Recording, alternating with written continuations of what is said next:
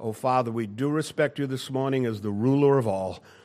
Father, in Jesus' name, make the world know that again, and let it be renewed in our understanding, even this morning, even by the words prepared in your presence that will be proclaimed today. We pray in Jesus' name. Amen. You may be seated. As advertised, we'll be back in the book of Romans this morning after a short hiatus. If you're visiting, we've been in a long and laborious series on the book of Romans, which for the last few weeks we took a little detour from for various reasons. And we are back now, right in the middle of chapter 8, which is a great and climactic and most important chapter 8 of Romans. So I'm going to ask you to turn to chapter 8 this morning. I'm going to read verses 18 through 23. My remarks will be based on that passage. So Paul writes to the Romans,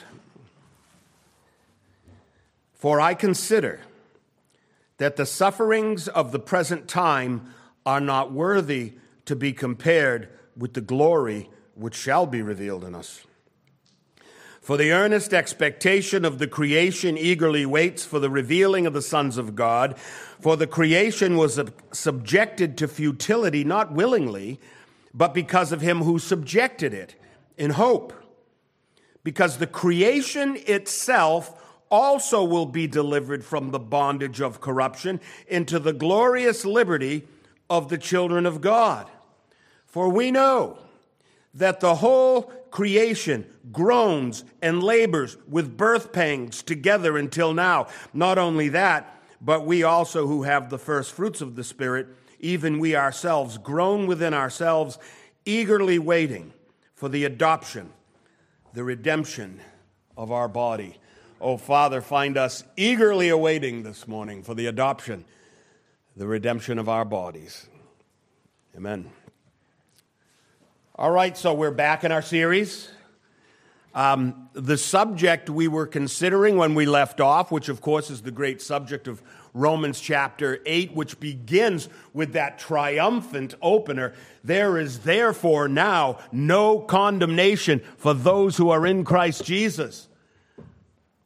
Therefore now no condemnation for those who are in Christ Jesus. That's Paul's way of reasoning. He likes to give you the great subject first, the great proclamation. He's telling you that there's no need to worry about your final glorification in Christ if you have faith in Christ. So he states it emphatically at the outset, and then he goes on to argue through it and convince you of it. Because the apostle would have us not only be saved, but to be assured that we are so. So much so that we dare to face our lives with great courage, knowing that the outcome was never in our hands to begin with. It's a great myth of our society that outcomes are in our hands. They're not. They're in the hands of God. And the best we can do is to go to Scripture and try to understand what his intentions are for this wayward world and for our place in it. Friends, full assurance is God's will for the church. He would have us be assured. And there's a path to full assurance. And it's done by building upon the various doctrines of the faith, which I'll go into with some review this morning. Full assurance of our salvation is not only achievable through the continual development of an informed faith. You see, the apostle would have us know things. Knowledge of doctrine increases faith. Faith is saving when it comes to you in its rawest, most immature form, if I may speak of faith that way. And it's built up over time by an increasing knowledge of God and a closeness to Christ. So Paul would give us knowledge that we might have a mature faith, an informed faith. But it's not the apostle's intent alone. He wants us to aspire to that end. He wants to convince us that it's worth it for us to delve into the Word of God, that we might walk through our lives assured of where we're going. 2 Corinthians chapter 11. I'm going to turn there just for a minute and read something to you. 2 Corinthians chapter 11. I'm going to go down around verse 23, where Paul sort of gives his resume. And what is his resume? His resume of the things that he suffered for Christ. And so he writes, are they Hebrews? So am I. Are they Israelites? So am I. Are they the seed of Abraham? So am I. Are they ministers of Christ? I speak as a fool. I am more. In labors more abundant. In stripes, that means lashes with the whip for punishment, for preaching the gospel. In stripes above measure. In prisons more frequently. Paul wrote several of his epistles from a prison. In deaths often. They left him for dead a couple of times. From the Jews 5 times I received 40 stripes minus 1. Boy, the Jews were so legalistic, they were allowed to give you 40 stripes. But just in case they would go over, they went one less, just to make sure they didn't break the law. 3 times I was beaten with rods. Once I was stoned. 3 times I was shipwrecked. A night and a day I've been in the deep. In journeys often. In perils of waters. In perils of robbers. In perils of my own countrymen. In perils of the Gentiles. In perils in the city. In perils in the wilderness. In perils in the sea. In perils among false brethren. In weariness and toil. In sleeplessness often. In hunger and thirst. In fastings often, in cold and nakedness, besides the other things, what comes upon me daily, my deep concern for all the churches. For who is weak? Am I not weak? Who is made to stumble, and do I not burn with indignation? If I must boast, I will boast in the things concerning my infirmity. I'm tired now. He went through all of these things. And the reason he had the courage, he was assured of where he was headed and for what purpose he suffered these things. So Paul's labored over the last several chapters teaching us of our position in Christ. We sang of it this morning. We talked about being justified before God. We stand before God fully justified. Now, what does justified mean? It means our sins have been atoned for. In one of the songs this morning, we saw a definition. We went right by it. It said, God is satisfied.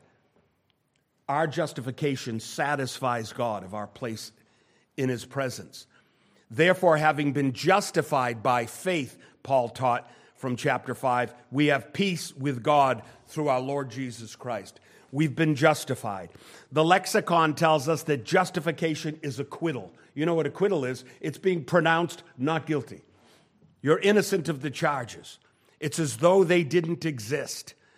We read from the lexicon, justification is signifying the establishment of a person as just by acquittal from guilt. It's a legal term.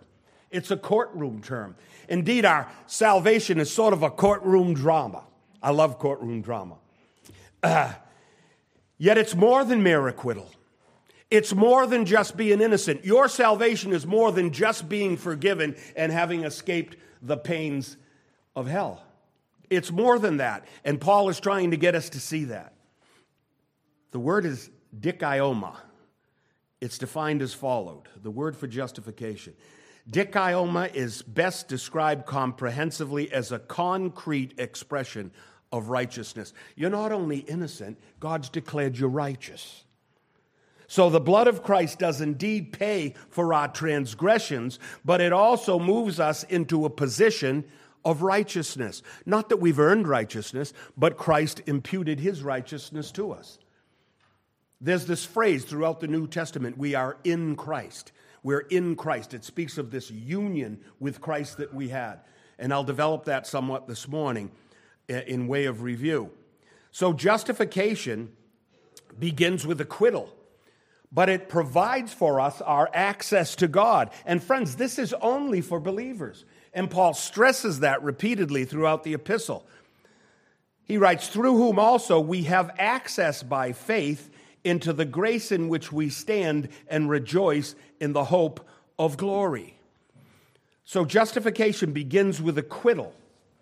But as I've said, it does not stop there. It moves towards glory. And that's the subject at hand this morning. Verse 18 begins, for I consider that the sufferings of this present time are not worthy to be compared with the glory which shall be revealed in us. Justification begins with acquittal from sin, but it doesn't stop there. It moves on unstoppably towards glory. And that's the subject of the passage. By virtue of being declared guiltless before God, we may approach God without fear of rejection. That's part of our assurance.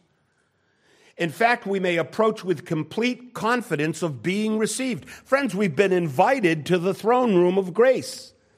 Make your petitions known to me. Pray in the name of Jesus Christ.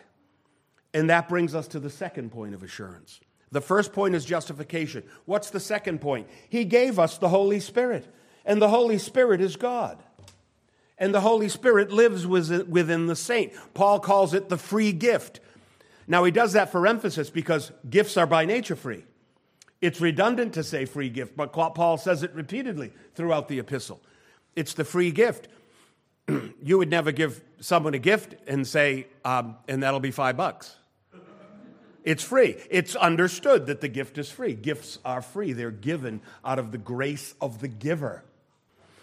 And so we have the free gift, which is the justification, and he gives us also the Holy Spirit. And the Holy Spirit is the guarantee. It's the divine assurance that we're children of God by the indwelling Spirit of God living in us, having gained entrance into us by our faith in the shed blood of Christ.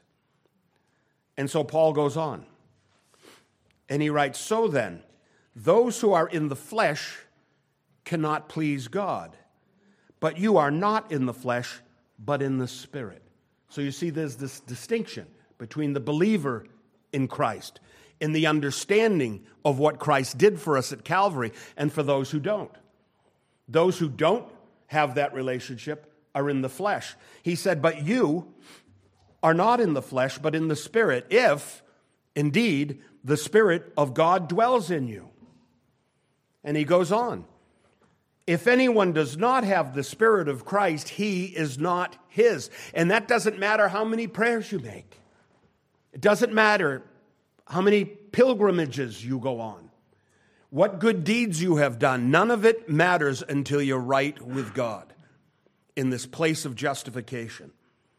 And if Christ is in you, the body is dead because of sin, but the Spirit is life because of righteousness. He goes on, but if the Spirit of him who raised Jesus from the dead dwells in you, he who raised Jesus from the dead will also give life to your mortal bodies through his Spirit who dwells in you. Friends, if your faith rests in Jesus Christ crucified, if your faith rests in knowing his resurrection, you are crucified with him, and Paul assures us, and this is the assurance, as you are crucified with him, you will be risen with him as well. And so we go from justification by the blood to sanctification by the Spirit. So the Father justifies us by decree. He just declares it upon whom he will. And the Spirit comes into that person and begins to sanctify him. That means to mortify or put to death the deeds of the flesh. But that's still not the end. The end is this concept. It's kind of difficult to understand, really, from this side of glory, but the concept is glorification. Each step is guaranteed by the Holy Spirit within the believer. Paul wrote also, you did not receive the spirit of bondage again to fear, but you received the spirit of adoption, by whom we cry out, Abba, Father. Only the children of God are so intimate with him as to refer to him as Abba, Father. It's a sense of belonging the saint has with God. Just like you are not afraid to go to your earthly fathers for things. Well, some of you may be. That's unfortunate, but it's not supposed to be that way. My kids were never afraid to come and ask me for things. And on those occasions when they were a little afraid, they told Joseph to come, the youngest. They would say, Joe, go ask Dad about this. And so there's this sense of familial belonging. It's a family belonging. We cry out, Abba, Father. He uses the word adoption. Jesus is the begotten Son. We're the adopted sons. He uses the word heir, but he doesn't just say we're the heir.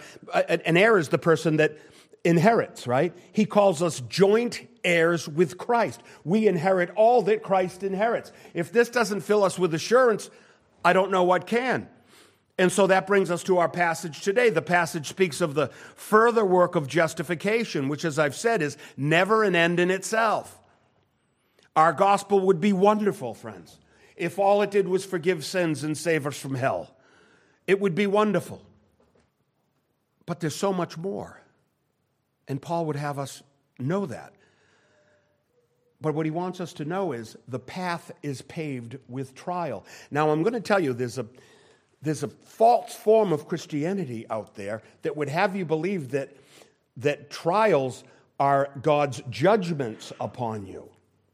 But Paul just gave a list of all the things he suffered for Christ as his credentials for being an apostle of God.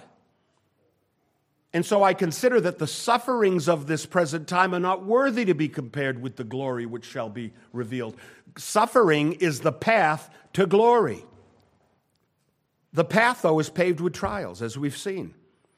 There'll be suffering along the way. However, the apostle assures us that in all these things we are, what does he say in the end of Romans? We're more than conquerors through him who loved us.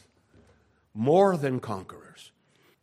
For the Christian, suffering leads to glory. Our present suffering is, in fact, the inevitable precursor of future glory. And it's an impoverished Christianity that denies this fact. So much of Christianity today sells a brand of redemption that's pain-free.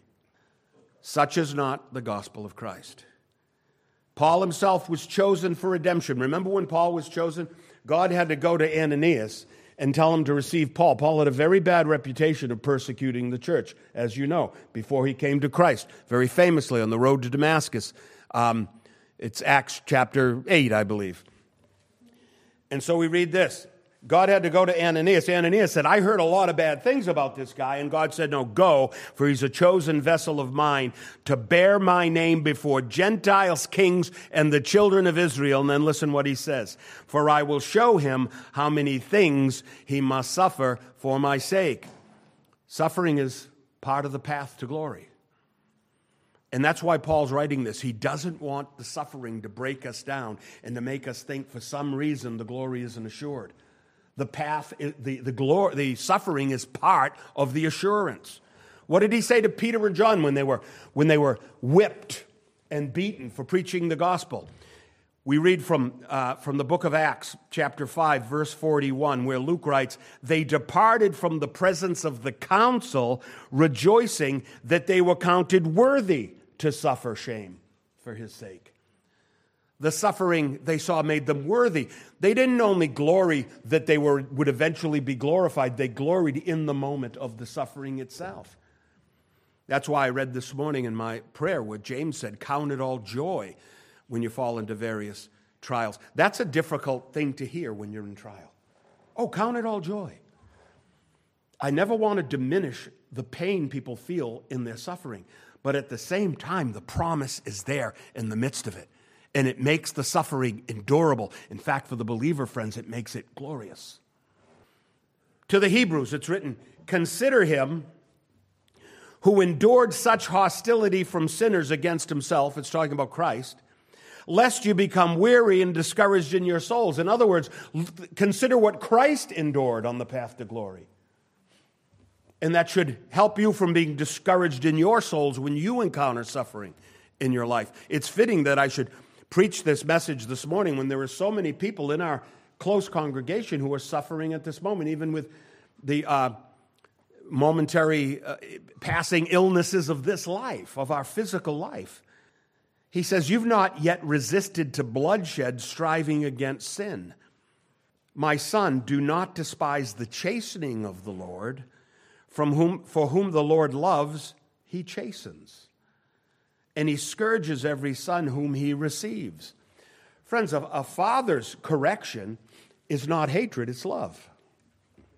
And we have to twist that around in our thinking. Our society would have us think that disciplining your child is a bad and hurtful thing. for the child, when in fact it's the embrace of fatherly love. I would go so far as to say it's the embrace of divine love of that child.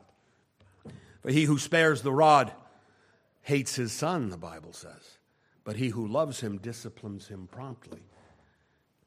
So friends, suffering's the pathway to glory, but there's a glory also in the suffering itself. We read this even from Romans 5, where it says, and not only that, but we also glory in tribulations, knowing that tribulation produces perseverance. It helps you endure to the end with your integrity of your faith intact. Peter says the same thing. He says, beloved, do not think it strange concerning the fiery trial which is to try you. Have you ever said, why me? Now, I have said that. I must admit it to you. You look around, you see people doing so well and so healthy, and you've been taken with some illness or some trial that you have to endure, and you wonder why you.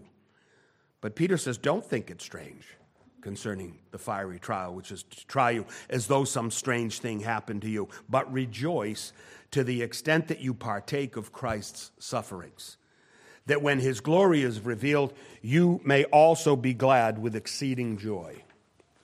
So let's not forget the promise of Christ Jesus himself when he said to his beloved, in the world you'll have tribulation, but be of good cheer, I have overcome the world. You see, Paul can see that the Romans of his day in the Roman church were suffering for their faith.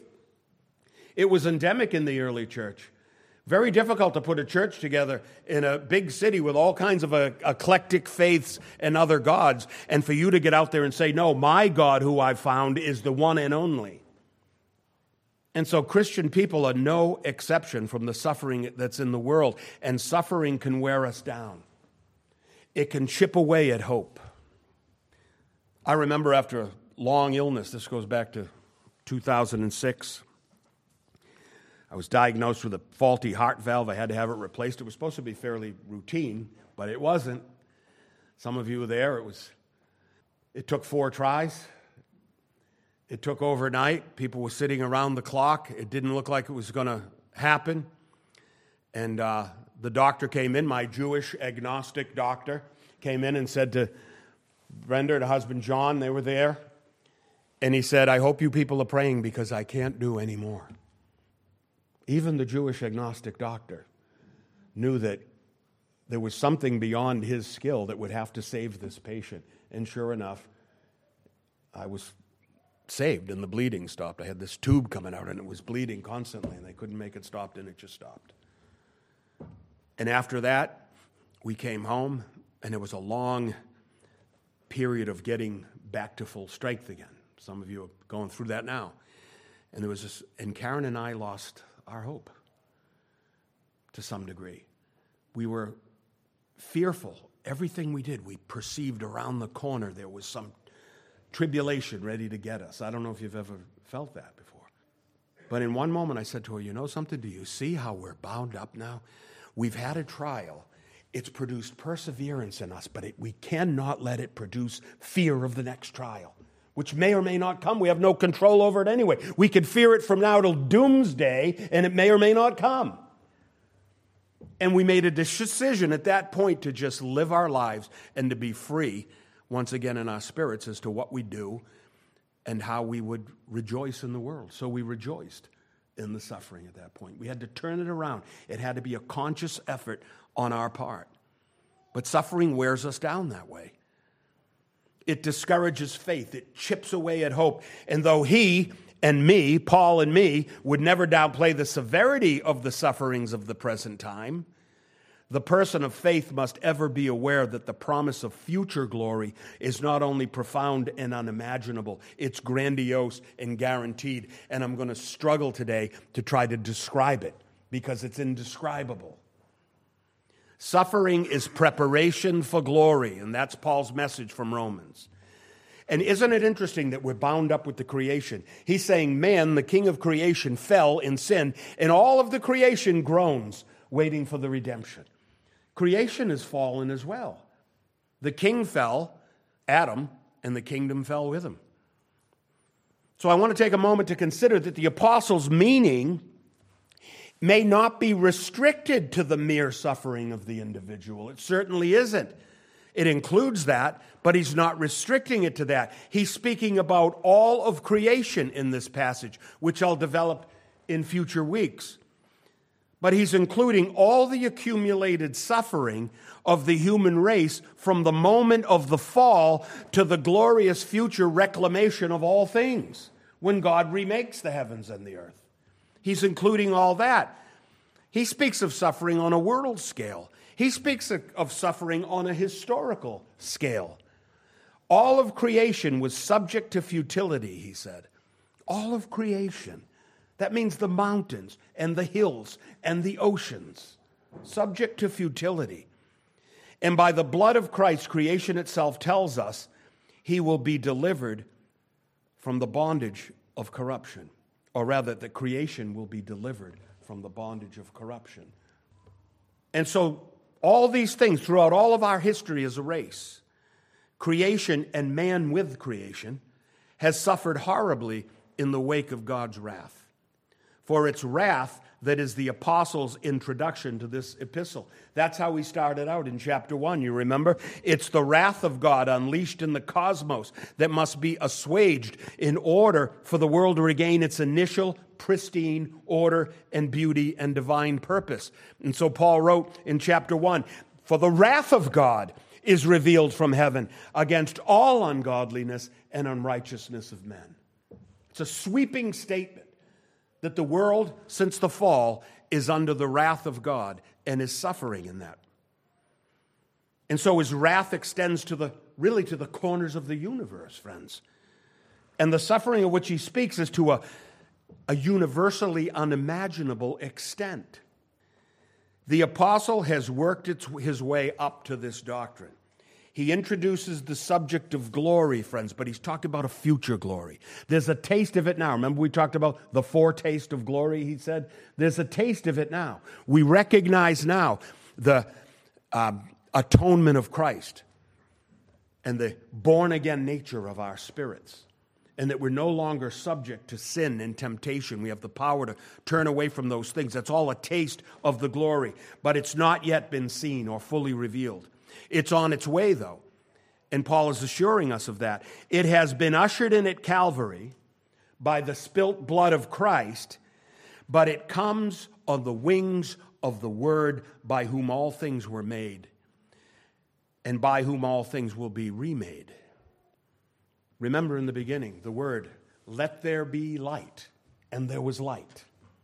The Word is powerful. It's creative. It calls things into being. "Let us make man in our image," the Word said. And man was made. God said, "Let us cover the earth with water," and the waters did cover the earth. And now our gospel tells us that the Word that became flesh and dwelt among us, may be heard throughout the cosmos, that the blood has washed over the world. And out of the suffering that shed that blood, so would come the glory that was bought by the same blood. And the Word will say with a loud voice, "Let all creation be renewed together in an instant," and it will be so in that day. It's like Jesus standing at the tomb of Lazarus. And Jesus said with a loud voice, "Lazarus, come forth." And the dead man walked out of the grave. The gospel of Christ is that word. And Paul says that I am not ashamed of the gospel of Christ. For it's the power of God to salvation to everyone who believes. And so he speaks of glory today, doxa or doxa. And we read the definition of glory from the lexicon says, "of the nature and acts of God in self-manifestation." That is what he essentially is and does, as exhibited in whatever way he reveals himself in these respects, and particularly in the person of Christ, in whom essentially his glory has ever shone forth and ever will do. Whew. I just find that so wordy. Have you noticed that Paul speaks of glory, but he doesn't define it? He expects us to have some kind of inkling, some kind of knowledge of what it is. If he said to the Romans, oh, glory, you know what that is. That's the nature and acts of God in self-manifestation, what he essentially is and does, as exhibited in whatever way he reveals himself in these respects, and particularly in the person of Christ, in whom essentially his glory has ever shone forth and ever will do. I think we would have been bored and turned away. In fact, I'm surprised you're all still here. But Paul, he speaks of glory without defining it. He assumes understanding of the term. There's something in us that knows what he means, and I'm going to show you that from the Word. Glory is the ultimate end for redeemed mankind and the world from which mankind emerged. It is the veil of God wrapped around his creatures, made in his own image and likeness. It's described elsewhere as a celestial robe, a heavenly garment that's given to clothe the redeemed. In fact, you might look at your redemption as clothing. It's spoken of often in scriptures as a garment. And the unbeliever comes to God in God's sight naked. He came without the garment. He can't be accepted into the feast without his wedding garment, we read in the parable, right? So it's a heavenly garment. It's clothing given to the redeemed. It's clothing that God can see now and will see in the future. Where forgiveness and justification are the beginning of salvation, sanctification and a mortification of the deeds of the flesh, that means putting to death the old sins you had in your life and not practicing those anymore. Those are the effects of salvation in the here and now. But glorification is the glorious conclusion of salvation. It's the climax. It's the ultimate purpose of salvation. John wrote of it to the church. He said, beloved. Don't you love when John calls us beloved? He says, beloved, now we are the children of God. Now we're the children of God. But he goes on and says, but it's not yet revealed what we shall be. In other words, there's more. He says, but we know that when he's revealed, we shall be like him, for we shall see him as it is. Friends, glory is contagious.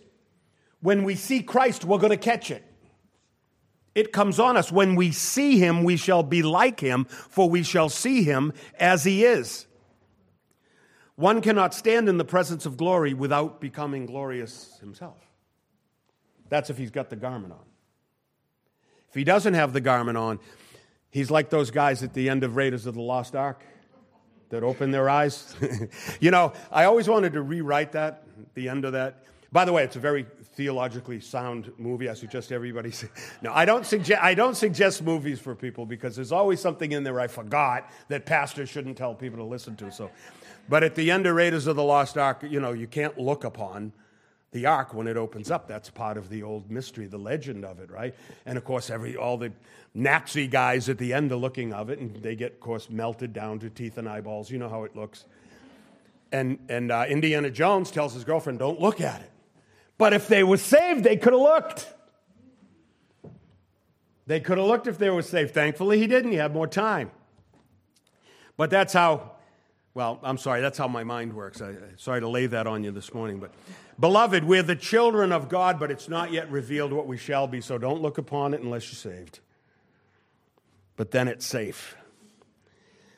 We sing of it. Holy, holy, holy is the Lord of hosts. The whole earth is full of his glory. We sing from Isaiah. From the book of Revelation, John wrote this. Jesus dictated it to him. I saw no temple in it, for the Lord God Almighty and the Lamb are its temple. He's giving him a vision of the glorious remade world and universe. He said, the city had no need of the sun or of the moon to shine in it, for the glory of God illuminated it. You know, I always took that as there's no sun and no moon and no cosmos in the new world, but it doesn't say that, does it? It just says that the sun is not as much light as the presence of Christ. I almost suggest to you the sun and the moon are still there just to show the glory of God. It says the Lamb is its light. This is when the whole creation is glorified again in the end.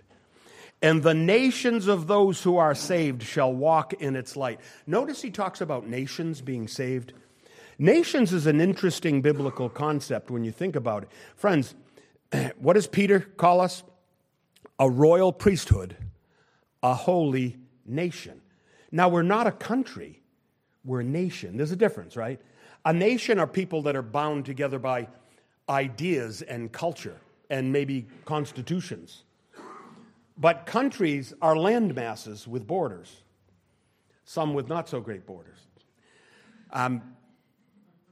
But he talks about a saving nation. He speaks of us as a nation. The nations of those who are saved shall walk in its light, and the kings of the earth bring their glory and honor into it. But there shall by no means enter it anything that defiles, listen to this, or causes an abomination or a lie. In the new heavens and the new earth, friends, you won't have to wonder if something you hear on CNN is true or false. A lie cannot enter in. And just for fairness, I'll throw in Fox News and News Nation and all the others, because I'm a very skeptical guy. I don't just believe something because somebody says it, because I know the world today is not glorious, and it's full of lies. There'll come a time when no lie will even be able to enter it. If someone tells you something, you can have every confidence that it's true, because the lie just couldn't get in there. Now notice, that wasn't the glory of Eden. Eden was susceptible to the lie still. This is a greater glory even than Eden that he speaks of. There shall by no means enter it anything that defiles, but only those who are written in the Lamb's book of life. There really is a book of life, it seems, with pages and names. You know, once Karen and I went to an inauguration of a president. I'm not going to tell you which one. It was many years ago. And just as we were leaving, our old friend Russ Pretentis, who was a Secret Service agent, said to us, "Hey, you want to go to the Commander-in-Chief ball?" And we said, "We'd love to go to the Commander-in-Chief ball." He said, "Well, go rent a tux, because you ain't getting in like that." So I had to go. I had to rent a tux. Karen, of course, had a nice dress. And it was winter in the city, and it had snowed. It doesn't snow there much. In fact, they don't have plows. So the snow falls, and they hope it's not much, because it just stays there. And we were out at the inauguration, and there was, 500,000 people. And there were metal detectors everywhere, and it took all this stuff to get in. You know, you couldn't just walk in. You had to be, searched and all these things. And then we left, and we went back to my friend's house where we were staying, and we were getting ready to go to the Commander-in-Chief ball, which only a few, special people can get in. You have to have someone to get in. And so we came there, and we took the subway, and we came up out of the subway, and there was no one on the streets. A couple hours earlier, there was 500,000 people there. And no one was on the streets. It was dark. It was snowy, rainy, sort of. And we're walking, looking at our map. No GPS in those days. That gives you a hint of which president. But we're walking through the city, and we finally come to the place where our name had to appear in the book. Oh, we weren't getting in. And they had all these neatly typed pages of names. And they're going through all the names. And Kasiri wasn't in alphabetical order. There wasn't much hope we were getting in. And they went through the names, and they're flipping through the pages, all these neatly typed names. And at the end, scrawled in ink, was Dan and Karen Kasiri. We just snuck in by the end. He got us added on to the book of entrance. I always think of that when I think about the Lamb's book of life. I used to think, well, that's a nice metaphor, but I tend to think now it's really a book. It's really a book. It's in heaven, and your name has to be written in it. And so John says, "And he showed me a pure river of water of life, clear as crystal, proceeding from the throne of God and of the Lamb. And in the middle of its street and on either side of the river was the tree of life, which bore 12 fruits, each tree yielding its fruit every month. The leaves of the tree were for the healing of the nations. And there shall be no more curse, but the throne of God and of the Lamb shall be in it, and his servants shall serve him. They shall see his face, and his name shall be on their foreheads. There will be no night there. They need no lamp, nor light of the sun, for the Lord gives them light, and they shall reign forever and ever." Friends, glory is light. And if it's not light, it begins with light. It begins as the light of truth. No lie can live in its presence. For in the new earth, there's no shadow of lies, but glory boils over to perfect all of creation. All who are exposed to it are glorified.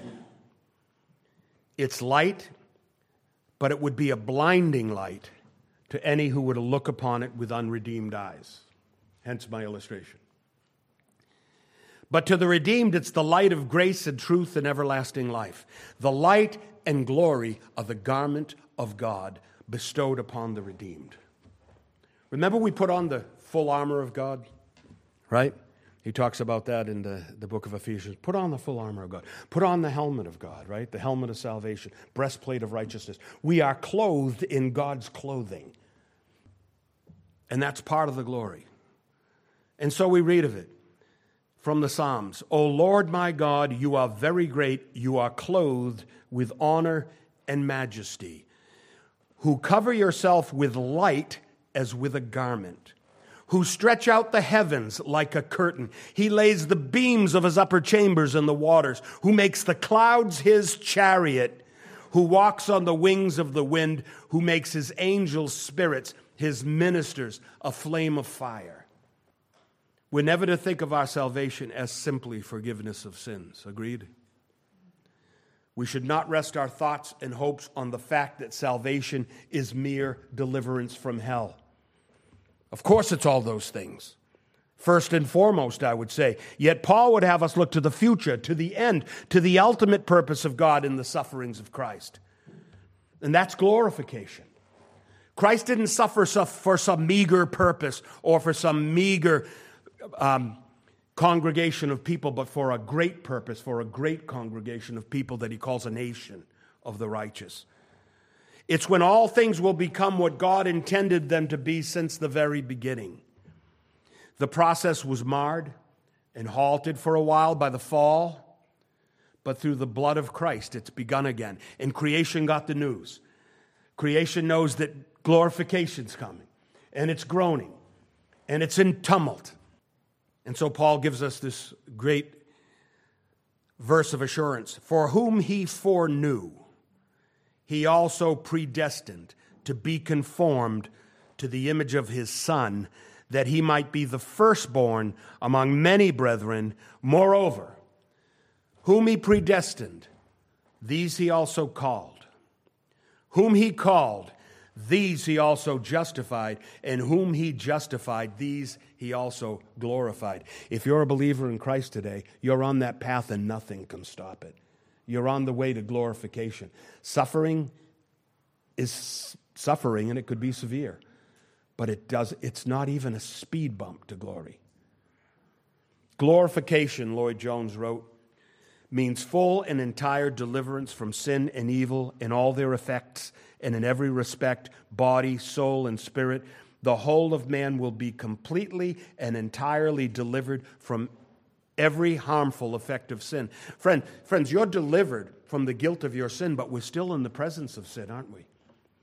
To some degree, it may be said we're still under the power of sin, although I would argue that we're not. But someday we'll be removed from the presence of sin. It'll no longer be a consideration. It won't be a thing. We shall become like the Lord Jesus, he wrote, perfect men, glorified men, or as Paul wrote to the Ephesians, to the measure and the stature of the fullness of Christ, to a perfect man, he said. We have a new spirit working in us, working toward our righteous witness. That same spirit guarantees our future glorification and inspires hope in present sufferings. The Holy Spirit bears witness with our spirit. That means he talks to us in some secret inward way. He bears spirit with our spirit that we're children of God, and if children, then heirs. Friends, I hope you're comfortable walking into the presence of God, and if you're not, renew yourself before him with an understanding, with a declaration of who you are in Christ. So the Holy Spirit guarantees this process will come to its fruition. We are the heirs. We are the inheritors of a divine fortune. We're the sons and daughters of God. We cry out, Abba, Father, which is a very intimate relationship with him.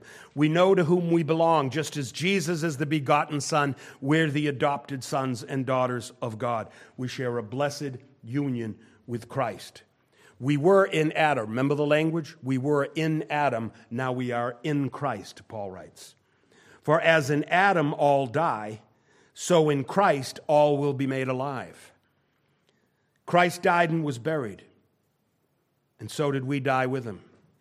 Or do you not know, Paul asks rhetorically, that as many of us as were baptized into Christ Jesus were baptized into his death?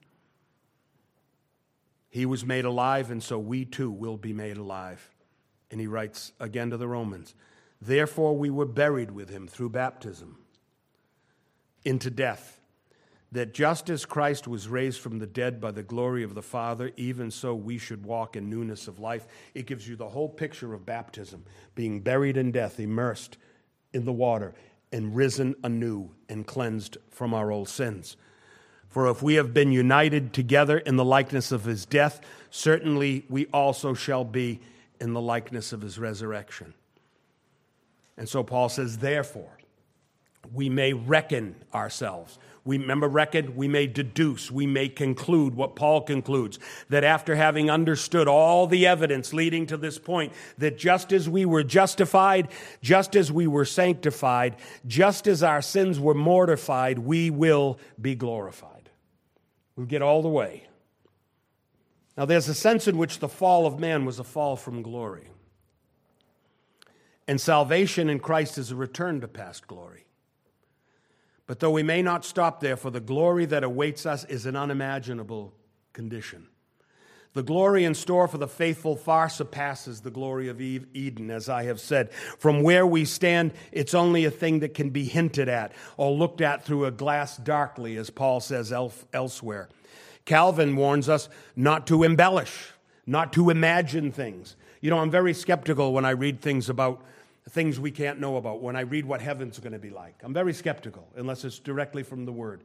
I'm very skeptical about the nature of angels. You see all these popular books and novels and movies today about angels and demons and all these things. I'm very skeptical about those things.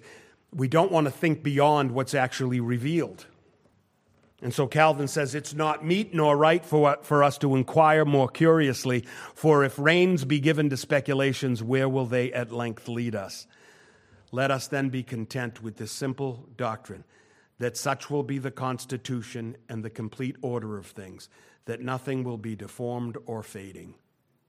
In the beginning, we're told that man was made in the image and likeness of God. He was made perfect in body and mind. He was made Lord over the animal kingdom, Lord over creation. Everything that was made for man's sake and was made for man to rule and to enjoy. There's certainly a type of glory in that. Only man had this divine image dwelling in him. There was a special dignity and importance given to the man over all the other creatures, over all the other facets of creation. Though man was made in the image of God, we should by no means imagine that man was divine in his being. There was a special likeness of God that God imparted to the man. There was a lordship bestowed upon man over creation, but God was Lord of the universe and its creator. So the Lord of the universe was Lord over the Lord of creation, if you follow that. There was a simple divine hierarchy implied in the created order. This sense of divine glory imparted into man is hinted at in other places in the Scripture. We read of it from the Gospel of John, where we read of Christ, that was the true light, which gives light to every man coming into the world. There's a hint of that glory in every man born into the world. It's something we're striving after. I believe that's what the glory of man's all about. Man knows there's something in him that's striving for perfection and glory. You know, when you look back at the accomplishments of man, look back at the accomplishments of the pharaohs and the great temples they built to themselves. And you think of all of the great architecture of the Greek age when they put all those famous temples to all of their various gods down the streets of their cities. These were their glories. The Romans did likewise, and some of the ruins are still there. You can still see that the glory of man was great. I believe man today glories not in so much in his architecture, in the things he builds, but he glories in technology. I think we think technology will take us all the way. I really think that people are starting to believe, and I see all of these advertisements about renewing your youth. You know, I'm supposed to be all worried that my testosterone's going away, and I have to take these pills so I could be a man again. I see this stuff all the time. I'm like, it's going to go away someday. You know, we see all these things that get rid of what? Crepey skin, iPhone, you know, all of this cosmetic surgery, all of these things. We're trying to reach for that glory. I want to tell you something. I had a friend, Karen and I had a friend early on when we were married, and she was a beautiful but elderly lady, and she was very wealthy, and she was a very good friend to us in those days. And because she could afford it, she had all of these things done. She had this surgery done to make her more appealing and more beautiful. And some of that stuff doesn't work so well. She came out looking pretty good, as I recall, and she was all renewed, and she was in shape, and she was thin, and the wrinkles were disappearing, and the hair was not gray anymore. And all of these cosmetic surgeries gave her a sort of a luster of youth, and she died just a few months later of cancer that was working away at the inside. You know, technology is not going to lead us to glory any more than the architecture of ancient civilizations led them to the glory they thought they'd have. Pharaoh went into that great pyramid at Giza thinking that would give him eternal glory. And in case you haven't heard, it didn't work. What each man knows of his own glory in relation to the glory of God is given to him by God. Because what may be known of God is manifest in them. In other words, we have something in us that tells us we should be glorified. For since the creation of the world, his invisible attributes are clearly seen, being understood by the things that are made, even his eternal power in Godhead, so that they are without excuse, because although they knew God, notice Paul gives credit to every man for having some inkling and understanding of God. Although they knew God, they did not glorify him as God. Friends, to say I know God, but I don't worship God, is proof of your misunderstanding of the glory of God. He's worthy of worship. Although they knew God, they did not glorify him as God. Friends, be very careful about that relationship as a Christian. If you know God, you know your place before God is to worship God. They did not glorify him as God, nor were thankful. Thankful for what? For knowing that something of God in themselves. They became futile. That means empty, useless in their thoughts, and their foolish hearts were darkened. In other words, that knowledge of God was taken away. They had no right to it anymore. And in that same chapter, Paul says, God gave them up to themselves. What each man knows of his own glory in relation to the glory of God is given him by God. Each man is the custodian of his own perceptions. Each one responsible to consider that though the glory of man seems great in the things that he's accomplished, it all pales in comparison to what he knows somewhere in his being is the greater glory of Almighty God. Man fails when he's drawn away by thoughts of his own glory and considers not the glory of God.